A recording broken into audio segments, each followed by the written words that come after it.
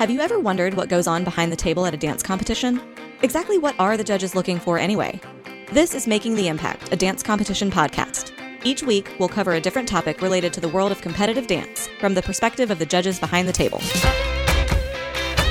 Making the Impact is excited to bring you our second Spotlight episode of Season 2, featuring the dynamically talented Maud Arnold. You may recognize her from her work with Syncopated Ladies, the world-renowned all-female tap band, or you might even own a pair of the Chloe and Maud tap shoes that she and her sister helped develop for Block.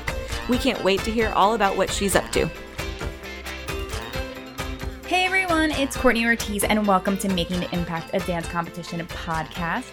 I'm your host and I'm here with, of course, my co-host Leslie Mueller. Hi everybody! Happy Thanksgiving everyone!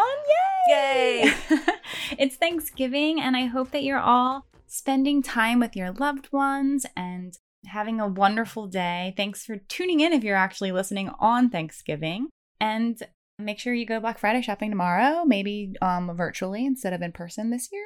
But Black Friday is one of my favorite shopping days of the year, so yay for deals. And yeah, we just want to say thanks, and we want to say thank you to all of our listeners who have been listening to the podcast. It's been a joy to create this for you all. We have so much fun with our discussions and all of our fantastic guests who've been joining us throughout this season and last. So thank you for tuning in each week. Every Thursday we launch. And thank you for subscribing. And if you aren't subscribed, press it now. And thank you for supporting IDA and Making the Impact and Impact Dance Adjudicators. So yay! We also have another element of our company is our IDA virtual competition, which currently is open now. You can send in your solo right now for our fall virtual competition event. And unfortunately, you only have like a few days left to enter. So if you've been waiting and you've been hesitating on pressing submit to send your dance to our judges, go ahead to our website now at impactdanceadjudicators.com/virtual competition. Submit your solo to us. Get some pre-season adjudication. See how your dance is panning out.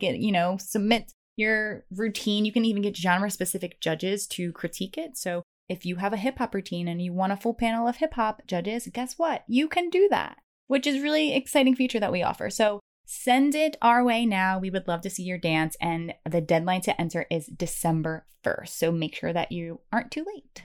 And before we jump into this week's Spotlight episode, which I'm so pumped about, we have the best guest on board and we can't wait to introduce her. But before we do, we want to give a shout out to our sponsors who we couldn't make this podcast possible without. So first up is Purple Pixies Dancewear.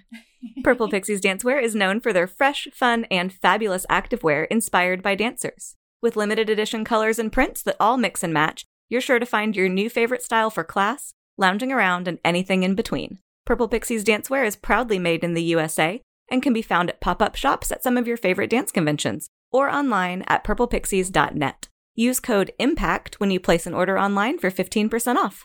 Yes, we love you, Purple Pixies. And another one of our favorites is Dance Costumes by Urzua. It was founded by dance teacher and costume designer Lily Urzua with the mission to give back to her local dance community. By purchasing a beautiful one-of-a-kind costume, you are helping another young dancer continue their training and live their dream.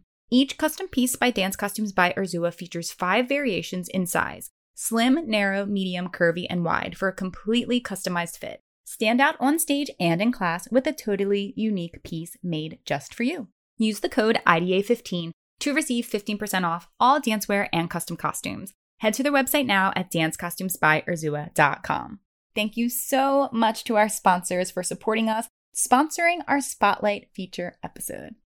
Okay, everyone, the time you've been waiting for. We cannot wait to introduce this month's Spotlight guest. And we're so excited to have this incorporated into season 2, where we get to sit down and chat with some inspiring dancers, educators, choreographers, teachers in the industry who are making an impact in the competitive dance world. And this month's guest, you may be familiar with her from Syncopated Ladies. She also produces the DC Dance Fest and is the creator of the Chloe and Maud Foundation. We are so grateful and excited to have Maud Arnold joining us today. Welcome to the pod, Maud.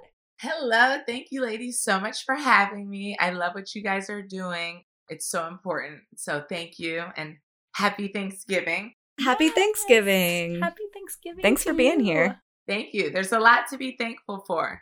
I think it's important that we remember that. Absolutely.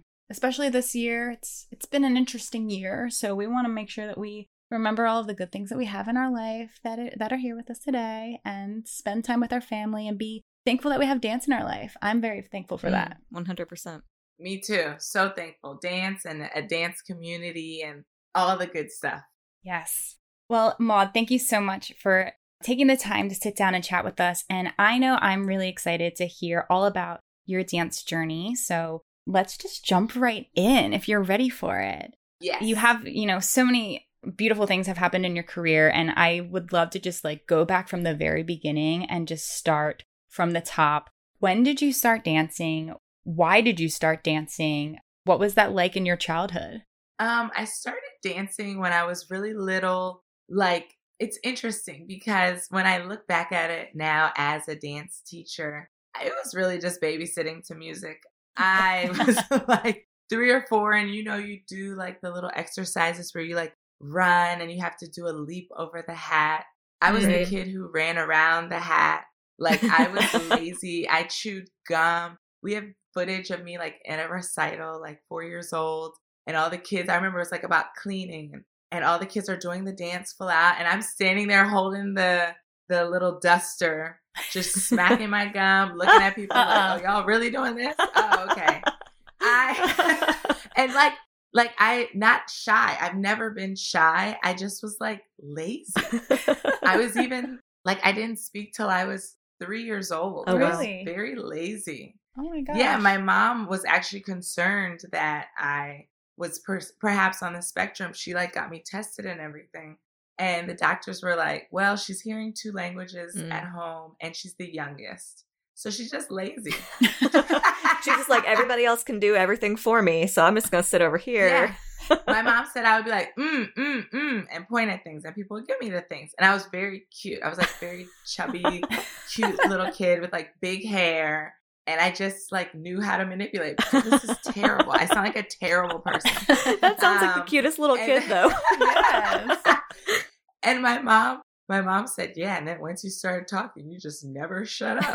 So here I am, many years later, a talker, a dancer. But yeah, when I first started dancing, it was at one of the a studio at a strip mall, and then I got taken out of there just because of financial reasons. My mom couldn't afford it anymore. And then my sister started dancing at this place called Taps and Company in DC.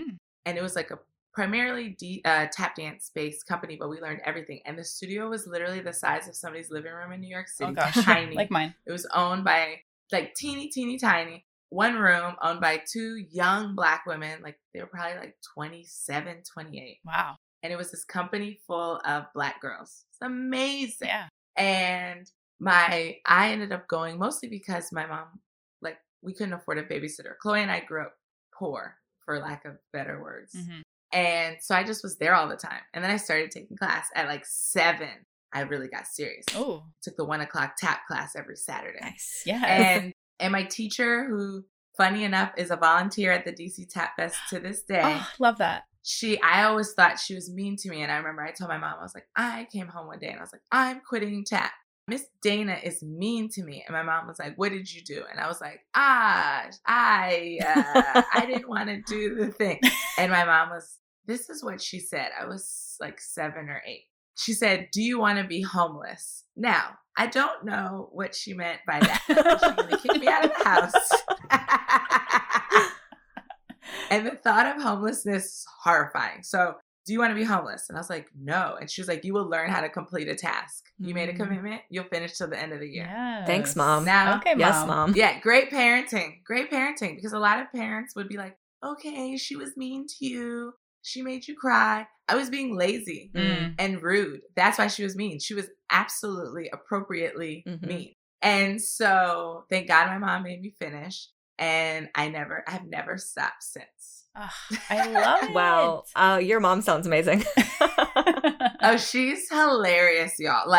Can you imagine telling a 7 or 8-year-old, do you want to be That's I don't know that we say that in 2020, but back in probably the 80s or the early 90s, you definitely probably said that. Yeah, definitely. And I looked at her she will kick me out. This woman is She's serious. But I think the idea was if you don't learn how to complete a task, you will never complete anything. Yeah. And that probably includes paying your rent. So Absolutely. I think she was setting me up more so for like my future. So I'm very thankful because I know how to complete a task. Mm-hmm. So it sounds like that you said it was Miss Dana. Is that who it is? Yeah, Miss Dana. She's the bomb. Oh no, Miss Dana plays no games, okay? And what's amazing about the women who own the dance studio is Miss Dana and Miss Tony. Very sadly, Miss Tony passed away about 5 years ago. But they also weren't your conventional dancers. And I'm doing air quotes. Miss Dana is like a full-size woman, and Miss Tony was not skinny. Miss Tony had been on Broadway in a show called Saturday Night Uptown.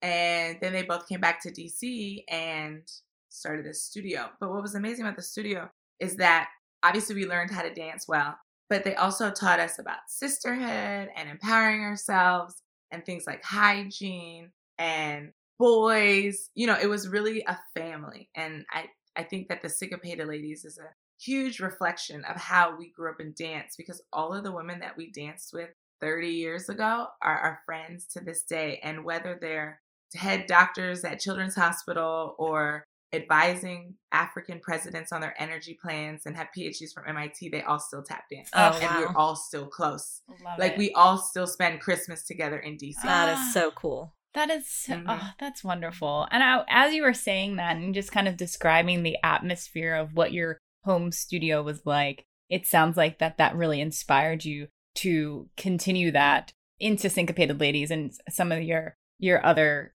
programs and things that you've designed, you know, through your professional career. So it seems like it really, really impacted you at such a young age. I mean, for you to remember that story at 7. Yeah.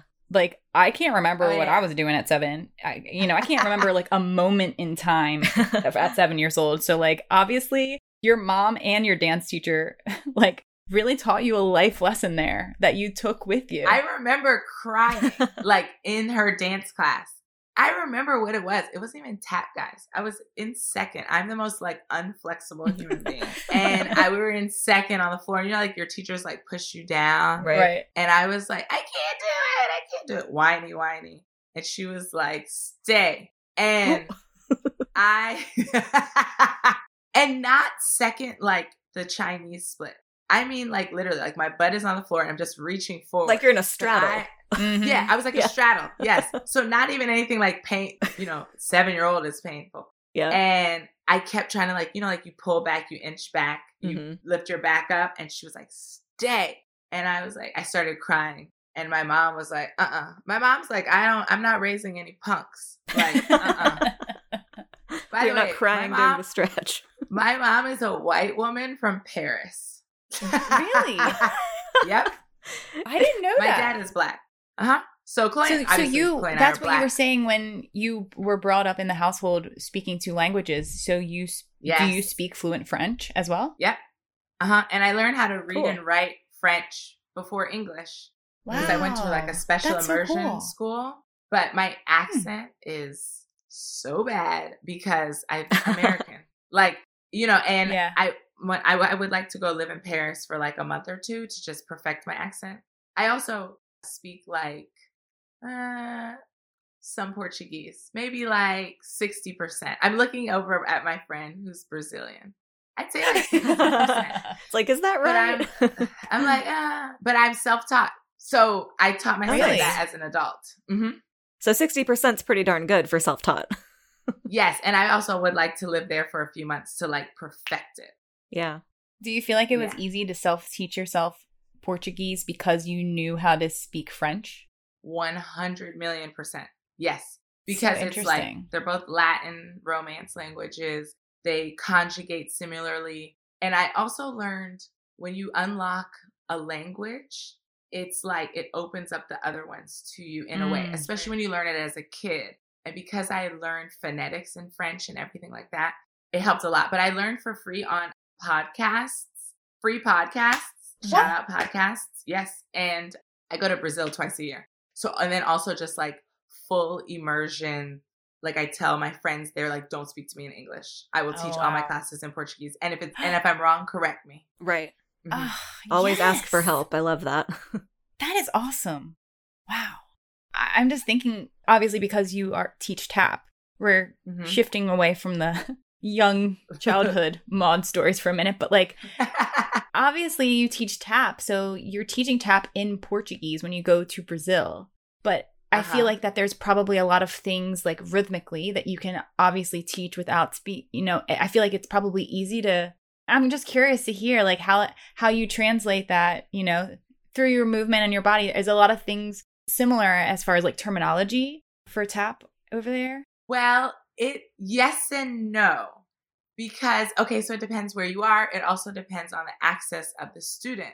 If you go somewhere and it's low income, they have no access to English. So it is not the same. If you go somewhere and kids are in private school and have English tutors, they can understand shuffle step or pull back. But it's interesting because it reminds us of our privilege a lot. And like we went to one of our after school programs and, you know, these kids literally have nothing. Thank God for the programming. And they don't speak a lick of English. The English they know is Beyonce. Like, you know what I mean? Like that's, so I can't be like shuffle step, and then look at them like, what are you doing? What are you doing? Our friend was there and he's Brazilian. He lives there. But he's lived in America before. He's actually a hip hop dancer, but he knows like the basic tap terminology. And he was like, say it like this, because then the kids will understand like toe heel if you say it in Portuguese this way. Okay. And so like if I say tap dance to some kids in Brazil, they'll be like, oh yeah, tap dance. But some kids, they call it sapateado. I have to say that. And then they know what I'm talking about. Gotcha. But like I've taught in Russia before and those kids spoke not a lick of English. And the difference I would say is that in Brazil, people are very like touchy-feely, very like they move through their bodies. They speak through their bodies naturally. In Russia, it is the opposite. So teaching there was a lot more difficult because you don't have that same like affectation or like do like this. There's not the same level of freedom. And so it does pose more of a challenge to get them to feel free because it is a culture of staying in line. And Brazil is the culture of being free. So and like in America, it's the same. It's the culture. Our culture is like be you, follow your dreams. You know, it's capitalism. You, right. you. In other countries like Russia, it's like us. And I teach in the Ukraine a lot too. And it's similar there, but I'm helping them like, you know, just enjoy themselves and embrace who they are and their freedom.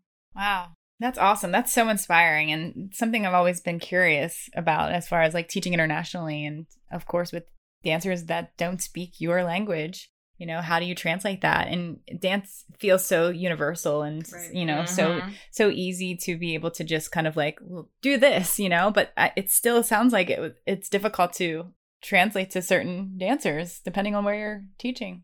Exactly. Because dance is truly a universal language. And I think everybody feels it the same, but I don't think that everybody has been given the same freedoms to express it the same way. And I think that's the hardest thing. I'm sure you have experienced this in teaching is when you tell a kid like loosen up. Right. And if a kid is shy or like has fear behind it, that's the hardest thing. It's easier to tame the wild kid than loosen up the fearful student. Yeah. That's so true. The truth. Speaking of access to classes and things like that, I would love to talk a little bit about Chloe and Maud Productions and what that company does and how you guys got started with it and what you're working on for the community. So Chloe and Maud Productions is our LLC. It's a for-profit. And through that, we have a clothing line. We sell merch. If you ever see something that says I Heart Tap with a woman's silhouette in it, that's me and Chloe's brand. We also sell spandex that we manufacture in Brazil, and they're like unitards and stuff like that. Cute. And then we have some programs that we do through our LLC. Through our foundation, we produce the DC Tap Festival. We have our after school programs. Now we have the online Tap Fest because of COVID-19, because of the pandemic. But since the pandemic, our foundation has given out $35,000 in scholarships and $8,000 in cash mini grants to families and tap dancers in need during coronavirus. Wow. So we did a tapathon. Yes. Love Thank it. you. We're gonna do another one. So we did a tapathon in like May, I think. I can't remember if it was May or April. And we were on Instagram Live. We coordinated. Shout out to Liz Carroll, who helps us with everything. Coordinated people from Israel, Dubai, London, Paris, Brazil, Costa Rica. Oh I know gosh. I'm like Kuwait, and everybody, tap dancers, they all called in, and first we had a conversation like, yo, how are you? What's it like where you live? And then they would dance for us, and people would donate. And so we Cool. raised $6,000, and then Chloe and I gave $2,000. And so we gave mini grants to every single person who applied. Ah, I think it was like 33 grants, and they ranged literally from $50 to $500. And for some kids, I made the application very easy because I have been applying for grants all quarantine, and they're really hard and they're really tedious. And I think that when people are experiencing financial hardship, the last thing you need to do is write a 1,000-word essay about why I need help. Yep. Yeah. It's too much. It's too much. It's too much. Yeah. So ours was really easy. Like, why do you love TAP? And what do you need help with? Mhm. Groceries, medication, transportation, rent. And I made it so easy. A 7-year-old applied, and she said, my school took away my tablet because of it. So I don't know how I'm going to take dance during the summer. So we bought her a tablet. Oh, So that's we made it amazing. like very easy. yeah. But so yeah, that's what we've been up to. Our after school program in Brazil just started back up in person like 2 weeks ago. And then our after school program here in South Central LA is starting on Zoom in November. Cool. wow. Y'all are staying busy. I love it. We are very, very thankful. Yeah. We are very busy. It's crazy because it's like the pandemic, and I feel busier and more tired than I did when I was traveling 100,000 miles a year. Yeah. Totally. I think a lot of artists and performers and teachers feel like that too, because, you know, we already are all very busy people with you have your feet in many pools. Mm-hmm. And then you put the added stress of financial stress, health stress, world, situation stress on top of it. And, it is better to be busy than bored. Mhm. So I say the same thing. I appreciate that. But yes, let's take some time for some self-care also. Yeah. It's so important. I did go to Tulum in August. Nice. How was that? It was everything I needed. Oh, I'm so I jealous. don't think I would have been able to continue this productivity and my own personal joy if I hadn't gone. Yeah. Mhm. It was everything. And I do realize that I say this from a place of great privilege to be able to afford to fly somewhere, to be healthy enough to fly somewhere. Mhm. But it was everything I needed. Mhm. Everything. We did nothing. Like, Yeah. well, the funny thing is I did teach some Zoom classes in London, air quotes, from there. But Yeah. our friend owns a beautiful hotel there. But what's funny is the dance, we're talking about dance. This is all because of dance. So our friend who owns the beautiful hotel there is actually the daughter of the late, great Gregory Hines. No Oh, way. wow. How do we know her? Tap dance. Tap dance. And she wrote us, she's like our big sister. She said, y'all are working so hard. Y'all need to take a break. Mhm. Y'all need to come here and just relax and be in the ocean and take a break. And thank God for friends who make you stop. Mm. Yep. Wow. And you know what? We say this almost every single episode. The dance world is so small, That big. It is so small. Tiny.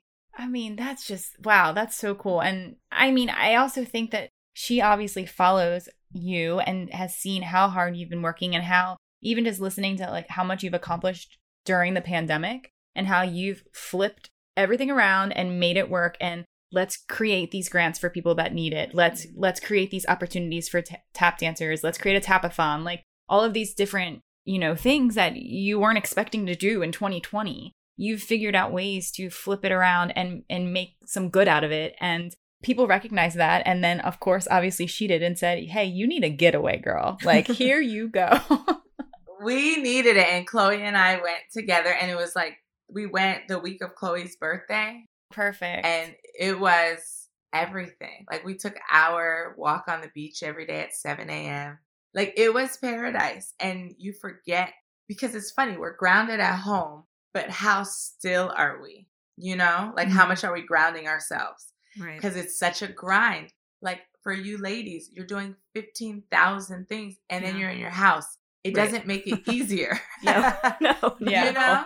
Yeah. I mean, it makes it harder. I miss the hustle and bustle of New York, like what we're used to, and I'm sure what you are used to in LA. Like you said, I mean, yes, I feel so busy. I feel the same way as you do, Maude, like more busy during the pandemic than before it hit. Because again, we have to flip things around. We have to make it work. We have to figure, like we talked about at the beginning, like we started a virtual competition out of the blue. Like in 5 days, we're like, let's do it. And we did it. And we've been busy as anything. And it's just given me motivation to wake up and have something to work towards and stay involved and not feel stuck. And because we are kind of stuck right now as far as like limited into what we can do in the world with the pandemic. And you know, I just miss waking up and like walking the streets of New York and seeing all of the people and you know, that's not there right now. And it does feel hard. So I can understand needing an escape sometimes, especially with this year. Hello, it's been a year. So I'm jealous of that escape. And I miss children so much. And our friend has a little daughter who's 7, and being able to like play with children in an open way, like, because our lives revolve so much around children. And I love my students and I love the kids from our foundation. And I'm so used to being with children all the time.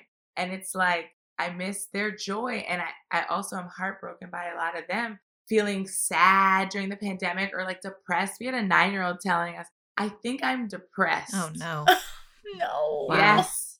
I'm tired of looking at the screen. I miss my friends. Yeah. And I'm like, yo, that's real. Right. You probably are depressed. We all are. And how do we like get out of that? I mean, and as much as the kids, and I haven't taught a ton via Zoom, but, you know, I know that's been the reality for many teachers and many students, you know, school-wise and dance-wise. But, you know, I know it's got to be frustrating, but that is one thing we can do. You know, you can get up, you can turn on that computer, you can move your body with your friends. And that's got to be just an inkling better than sitting there and staring at your friends. You know, like the added addition of moving your body in community, even if it's via a screen, is something to get you out of that funk. No, I tell them, I'm like, the Zoom classes are important for dance. What I did so we have a youth company that's also through our foundation. We meet once a month for 5 hours. We have a program in Florida, in Orlando, New York, and LA. Usually we meet in real life. Nice. And Chloe and I, usually one of us does New York and the other does LA. Because we also live in New York part-time. And so what I did with them, we've been doing it on Zoom, obviously. So last month what I did, so we danced for like 2.5 hours. The rest of the 3 hours, guys, we played games on Zoom. Yes. We played categories. We played scavenger hunt. And the kids were having the best time. And when I say kids, I have age range from 6 years old to 20 in this program, from low income to wealthy, from every race, ethnicity, religion. It is the rainbow tribe, right? When I tell you the kids and me, I told the kids, I said, I don't know who's having more fun, me or y'all, because I'm like crying, laughing with the children. And it was so fun. And the kids wrote me, they're like, can we please do that again, Miss Ma? That was so fun to just like have fun. And so I think that's important too for all dance teachers to remember, is like, sometimes the kids just need to do kids stuff and have fun and do real life games, because we're so like technological now. Like a lot of kids are like, some kids are obviously addicted to video games and things, but I find dancers want to do like the old school games. So like categories, most of the kids had never heard of it before. I love and that they were game. like, this is so fun. And it's a smart game. It makes you think. And so they're writing down pen and paper, my category thing, scavenger hunt. They're running around their houses looking for something green or something that makes you happy or something that inspires you. Like so many kids brought their parent in the things that this person inspires me, you know? And it's like, cute. Love that. It was really fun. So I would say for any teachers listening, like, just let your kids have fun sometimes. Have a dance party, you know, DJ it. Let the kids DJ it. We've also had a dance party and the kids, it was so fun. I played all old school and the kids were like, we need your playlist, Miss Ma. That was so fun. You're like, yes, you do. I will send it to you. Music. Exactly. That's so cute, guys. Like, all of those ideas are such creative ways to stay, involved and make Zoom fun. I mean, sadly, we've had to like resort to that way of learning for so long now that it can feel repetitive and non-exciting. But like, even that idea of like, let the kids DJ, I mean, these kids know how to work Zoom better than I do. Right. So they know how to put like 100%. fancy backgrounds on it and like share their screen and like whatever. I mean, they can easily just click share my music and they can become the DJ of the class, Like, how fun is that? And then they feel ownership and responsibility and not just a chore to be there. Hey to all my dancers and dance moms out there. If you've been hunting for the perfect dancewear that flatters your specific dancer body, you're in luck. Our sponsor, Dance Costumes by Urzua, hears you, and they are here to fix that problem in the industry. They have designed a brand new semi-custom dancewear line that offers 5 different size options, as well as 5 different skin tone variations. With their new innovative line, you no longer have to pay more for custom dancewear because of your body shape. Dance Costumes by Urzua is offering an exclusive promo to our podcast listeners. Use the code IDA15 in all caps at checkout to receive 15% off your dancewear or custom costume. Head to their website now to learn more and view all of their designs at dancecostumesbyurzua.com. And now let's get back to the show. The other day, Chloe and I were on a call with the CEO of Zoom. What? Are you Can serious? you please tell him we need to have mirroring of the screen capabilities? So I can't wait to hear about this. He is one of the. I was in shock. So he's Chinese, moved to America, American dream, et cetera, and his whole philosophy for his company and his life is happiness and joy. Wow. Like, he's like, if my employees are not happy, they don't feel good, I tell them to take a day off. And he was so humble in all of his answers to questions. So Chloe actually asked him the question about music and delay. And she was like, we teach dance and there's this like strong delay in the music, blah, blah, blah. And you know what he said? He said, thank you so much for saying that. My daughter dances and is telling me the same thing. We're working on it. Wow. Oh my God. And the other thing he said is once everything gets safe, he was like, kids need to be back in school. Mm-hmm. He was like, I am thankful that I've been able to provide something that can help the children, but kids need the social aspect of real life. And he's like, I can't wait for kids to go back. Yeah. And I'm like, this man is a gazillionaire because of this. And he's talking about the importance of kids returning back to real life.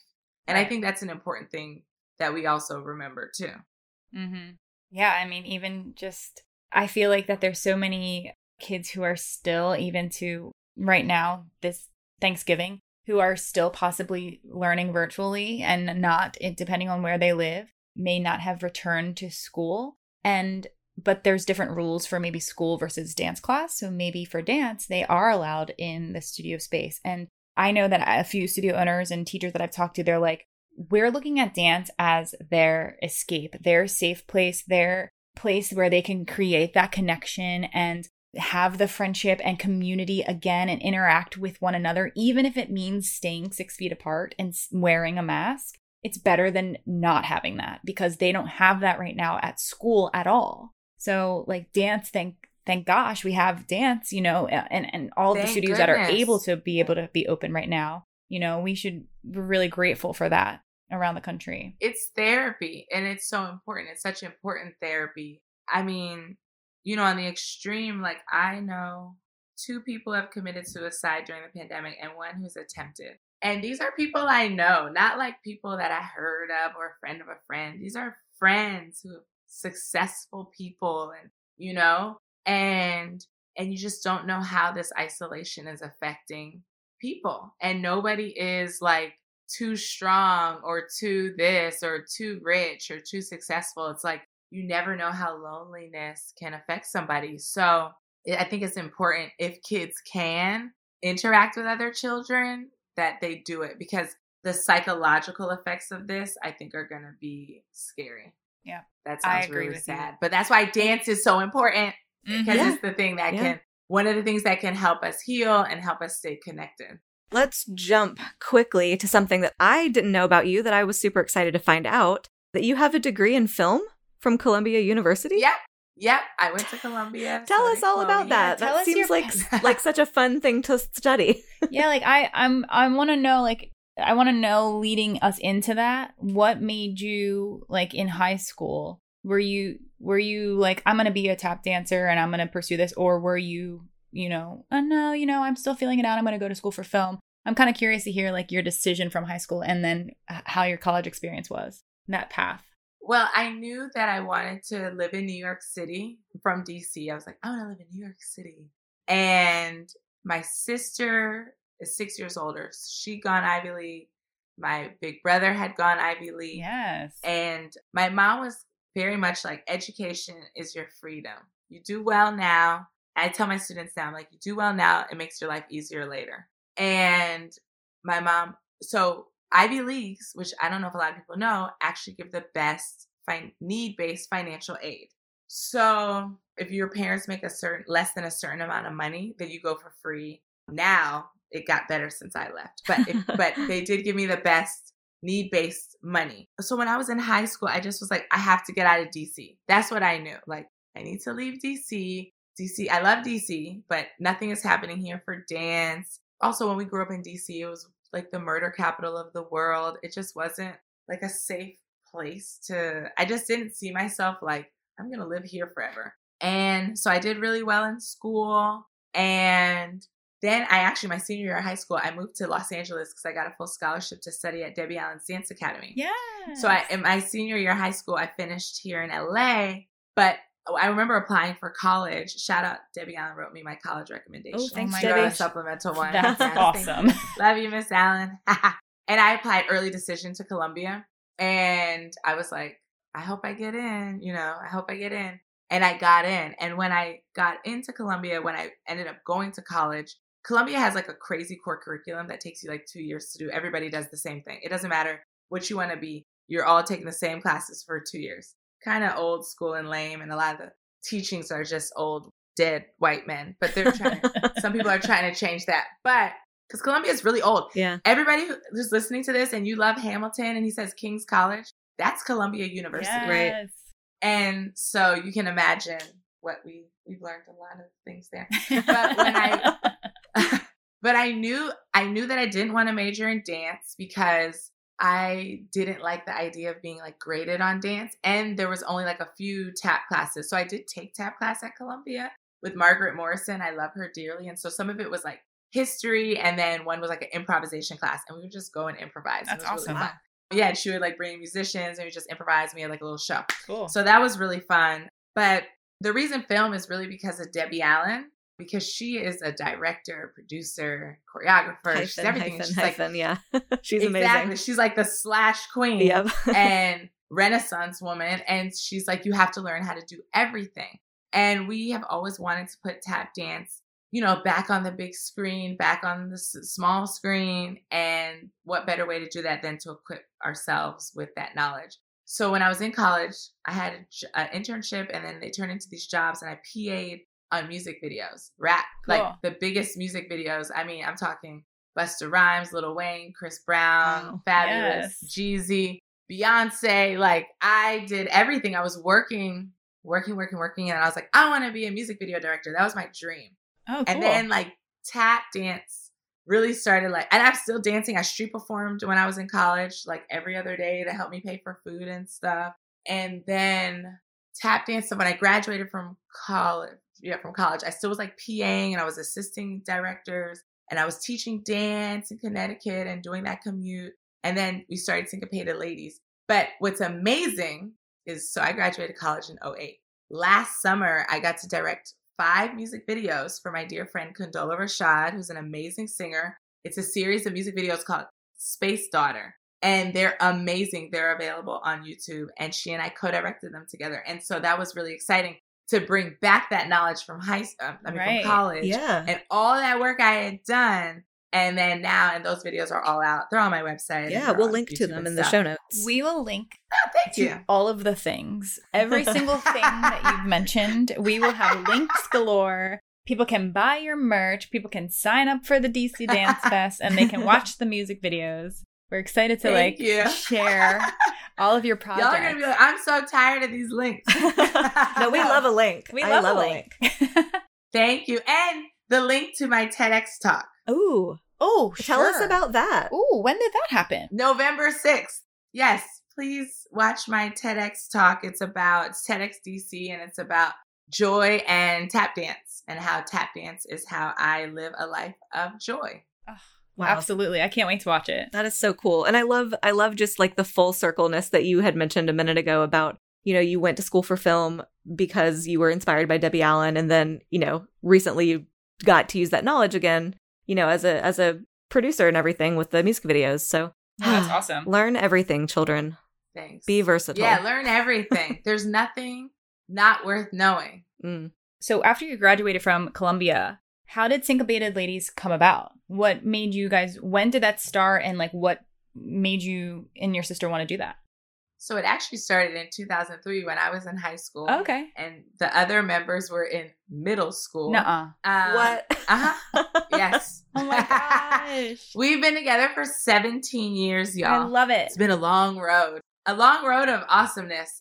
So Chloe, there used to be this tap jam on Mondays at Debbie Allen Dance Academy. And one day Chloe was like hosting the jam. And it was all women, girls at the time. It was all girls. Chloe is the oldest. She was maybe like 22. So it's all girls. And she was like, we should start a group. So she started the group, and we performed once a year at like a tap festival. And when I look back at our costumes, ooh, child, and just like at everything, but it's important to have growth. I'd rather look back and be like, ooh, that was terrible, as opposed to look back and be like, damn, we were better. Right.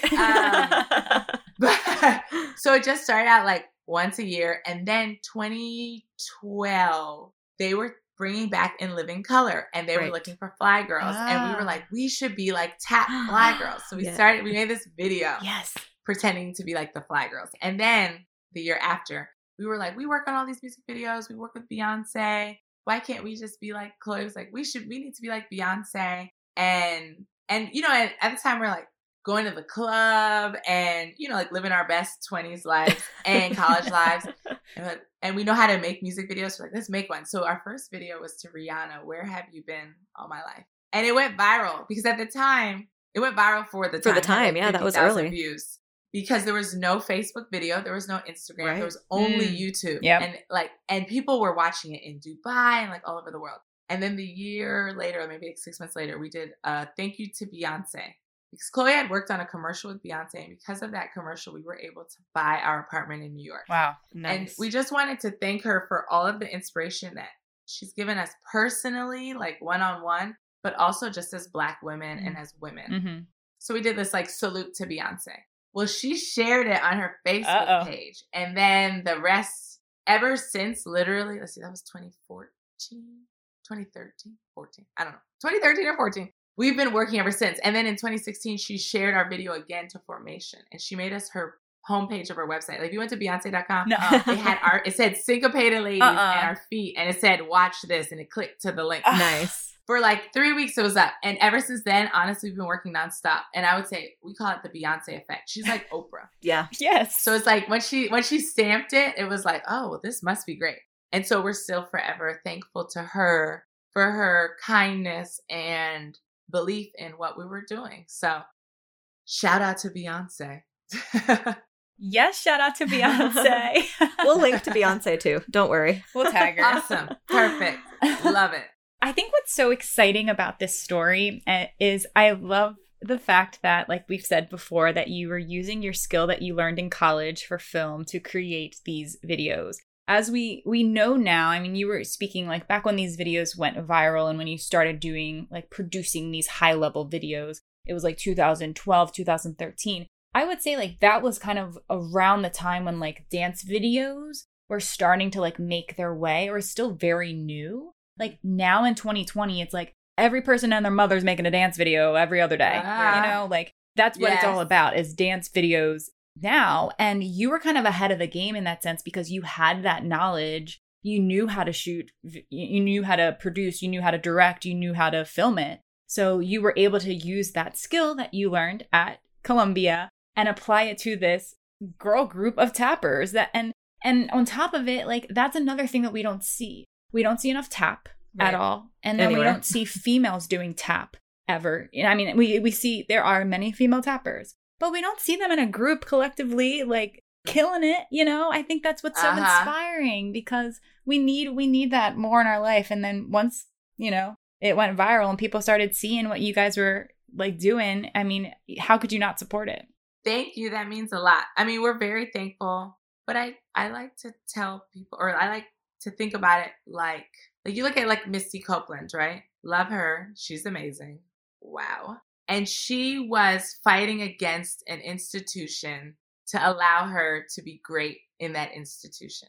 For tap, that institution doesn't exist. It's not respected. So not only are we fighting for respect, we're also building the institution and building the place for which it will live at the same time, which is like very, very, very challenging, but it also is what makes it very special because it hasn't been done before. So we're very thankful for all of the love and support that we've gotten from people around the world, because we get to do what we do and what we want to do. And as women and as women of color, that's very rare in any field, to have that freedom of there's no man in charge. And, you know, none of the syncopated ladies like came from a lot of money and like somebody's parent is paying for the videos. Like, we put this stuff on credit cards and just was like, okay, this $8,000, Lord, please, you know, like, we'll hope it pans out. So, you know, we're very, very thankful.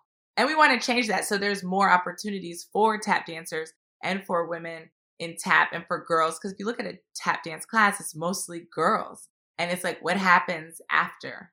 You know, we had a 30-city tour, but it got canceled because of coronavirus. Oh, no. We should be on tour right now. No. I think we should be, let me see. I think we would be in like Atlanta right now. No, that's my hometown. I would have come home. We would have went. No. Yeah. Oh my gosh. Well, I hope that you get to redo that. I mean, once live entertainment comes back, which, knock on wood, sooner than later. But, you know, we're not sure at this moment when that's coming back. We know that whatever is meant to be will be. Like, we don't stress like the unknowns of it, because like, look at Broadway. They're unsure, and that's $1 billion industry. So it's kind of like, you know, what's meant to be will be. And we're thankful for, you know, everything. So I'm curious to hear, now we're going to kind of just like towards the end of our chat, flip it into like the competitive dance world. And I'm curious to hear, did you have any experience growing up in the competitive dance world? And if you didn't, or even if you did, either way, how has that impacted your professional career? And are you affiliated and involved in the competitive dance world now in any way, shape, or form? So growing up, we didn't compete at all. I didn't really even know that the competition dance world existed when I first started dancing, only when I got a little older, but we couldn't afford it. So when we did find out about it, it's not like it was an option for us because we couldn't afford it, but we performed everywhere in DC. Old folks' homes, street festivals, an insane asylum for the criminally insane. Our dance teacher believed that like everybody deserves dance and you should dance. The library, we performed everywhere. So we didn't lack performance experience. We just didn't compete. Now, as a grown-up, I work for a new convention called Heat Dance Convention. I also moonlight with NYCDA when Chloe is unavailable, which I love. And I've judged countless competitions. And it's really interesting because it was a world I did not grow up in, but it's definitely a world that I'm like very immersed in now. And I choreograph competition pieces and, you know, I have students who compete. And so I'm definitely in it a lot. So, yeah. Yeah. I was just curious to hear your background, because I do know that you are now involved as a dance educator and choreographer and things like that. And I think the great thing about it is even though you didn't, you know, grow up in that world, you currently are inspiring so many kids in that world to tap dance that may not have even had anyone to look up to, especially the female tappers in the industry and the young dancers who, you know, love tap dance. But I mean, to be completely honest, I'm trying to think, I mean, how many other female tappers are like the ones that we really look up to? We think of so many other tappers that majority of the ones that are leading before us were male that we know of, are the names that we go to. And then now we have you and your sister who are like, that's who I think of when I think of a female tapper. I mean, that's at least in this generation, 100%. So like, what an achievement, and what an amazing way to like really be a powerful figure for these young dancers to like look up to, aspire to, and then especially all the things that you're doing to give back to that dance industry and that community to keep tap alive is so wonderful.